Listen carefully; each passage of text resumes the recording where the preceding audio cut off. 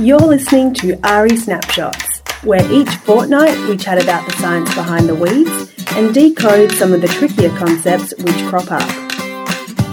I'm chatting with John Broster today. He's a research agronomist, and we're going to have a chat about his annual resistance testing report. Kirralie Condon, one of our Southern Extension agronomists, is going to be writing up ARI Insight on this shortly, and so we're getting a little bit of a preview and I guess an overview of what the results of the report showed. So John joins us now, and he is on leave, but he's been doing some spring cleaning, and we're lucky enough that he's given us a little window to have a chat. How are you going, John? Yeah, not bad, thanks. Thanks for joining us. Now, firstly, can you just give us a bit of background on how this report came about and what its intentions are? Yeah, so for the commercial herbicide resistance testing service we run at Charles Sturt Uni, at the end of every season, I collate all the data that we've collected for that season and compare it to previous years so we can look at any possible trends or things that may need research done in the future if we see something. And it's brought about, it was the method that the first Roundup resistance population was found by being sent in for the testing service. So it gives us that opportunity to pick up early forms of resistance and then do later research on them. We're going to ask some specific questions now and get into a bit of the detail. But firstly, unfortunately, there wasn't a huge amount of people that did resistance testing this year. Again, it's not a huge uptake in terms of resistance testing, which is unfortunate. We do try to do quite a bit of extension around encouraging people to do that. What are your views on the amount of people you got submitting samples for resistance testing?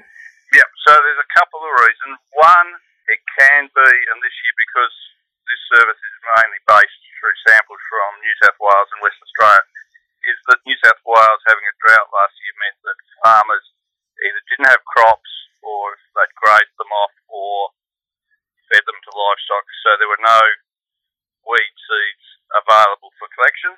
And the other one is, at that time of year when samples are collected, sort of mature plants, farmers are in the stage of getting ready for harvest or having commenced harvest, so they feel their priorities on other things at that time.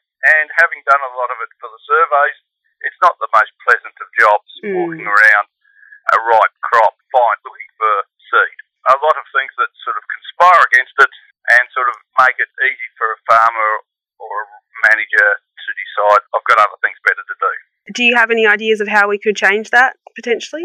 At times we have reseller groups sponsor tests, or they actually do collection. Even when we've offered to collect for a fee, we've only had one or two resellers take up on that. So it's whether resellers are getting better record keeping nowadays, are feeling more confident on their assessing of it, of resistance and the stages, or whether it's just that it's something seen as more of a afterthought rather than a main management practice. Okay, John, well, let's get into some of the results that you got out of the report. There were 19 new glyphosate-resistant ryegrass populations discovered. What did you think about those results, John? Yeah, we're getting reasonably high numbers of ryegrass resistance to group M's most years now. That was in fact down on last year's, but last year's was specifically targeted in one location where they had a high suspicion of that. I think it's just showing that with the lack of other options in lots of places, that a lot more pressure is put on glyphosate and survivors from that operation, whereas we may have had survivors from glyphosate application before, they're not being controlled by any subsequent herbicides because of resistance, and the survivors are getting through to set seed. And there was also a few Avidex-resistant ryegrass populations which were found.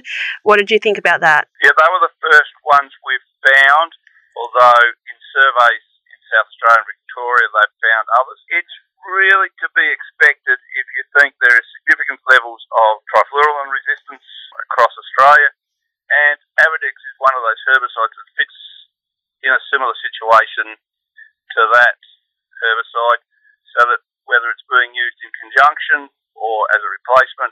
So again, by using it more, we're putting pressure on it for the selection of resistance. Yeah, okay. And were there any other results which really stood out for you when compiling the report, John? No, there wasn't. We do this every year, looking at this year compared to the previous three, and we sort of run it through, and just recently we've published the results of the first 25 years of the testing service, looking at trends and comparisons, which goes into more in-depth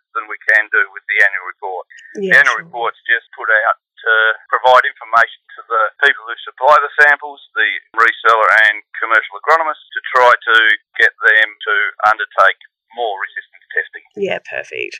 And in terms of some of those practical messages which come out of the work that you do with all the reporting year to year, what are some of the tips you would give when it comes to managing resistance? Probably the first point of view is, and this is from a resistance testing viewpoint, is do some testing to be sure that all the herbicides you suspect are resistant are in fact resistant. So whether you're looking for subgroups within something like the Group A DIMS, we know there's differences within the DIMS, even in ryegrass. Whether all those herbicides you assume are susceptible.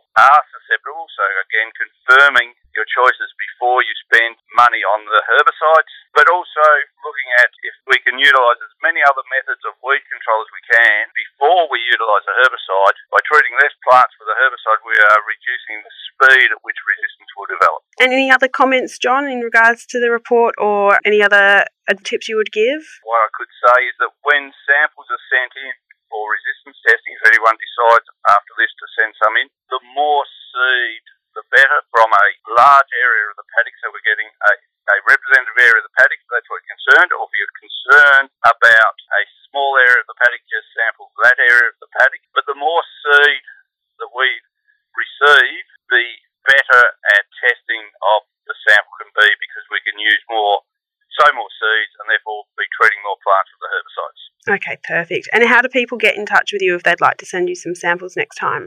It's available on the Graham Centre website, which is www.csu.edu.au/research/Graham Centre. There's a herbicide resistance quick links on the front box, or they can email me at jbroster@csu.edu.au or phone me on 0427 296 641.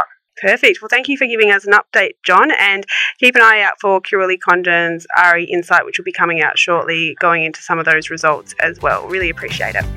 No worries, Jess.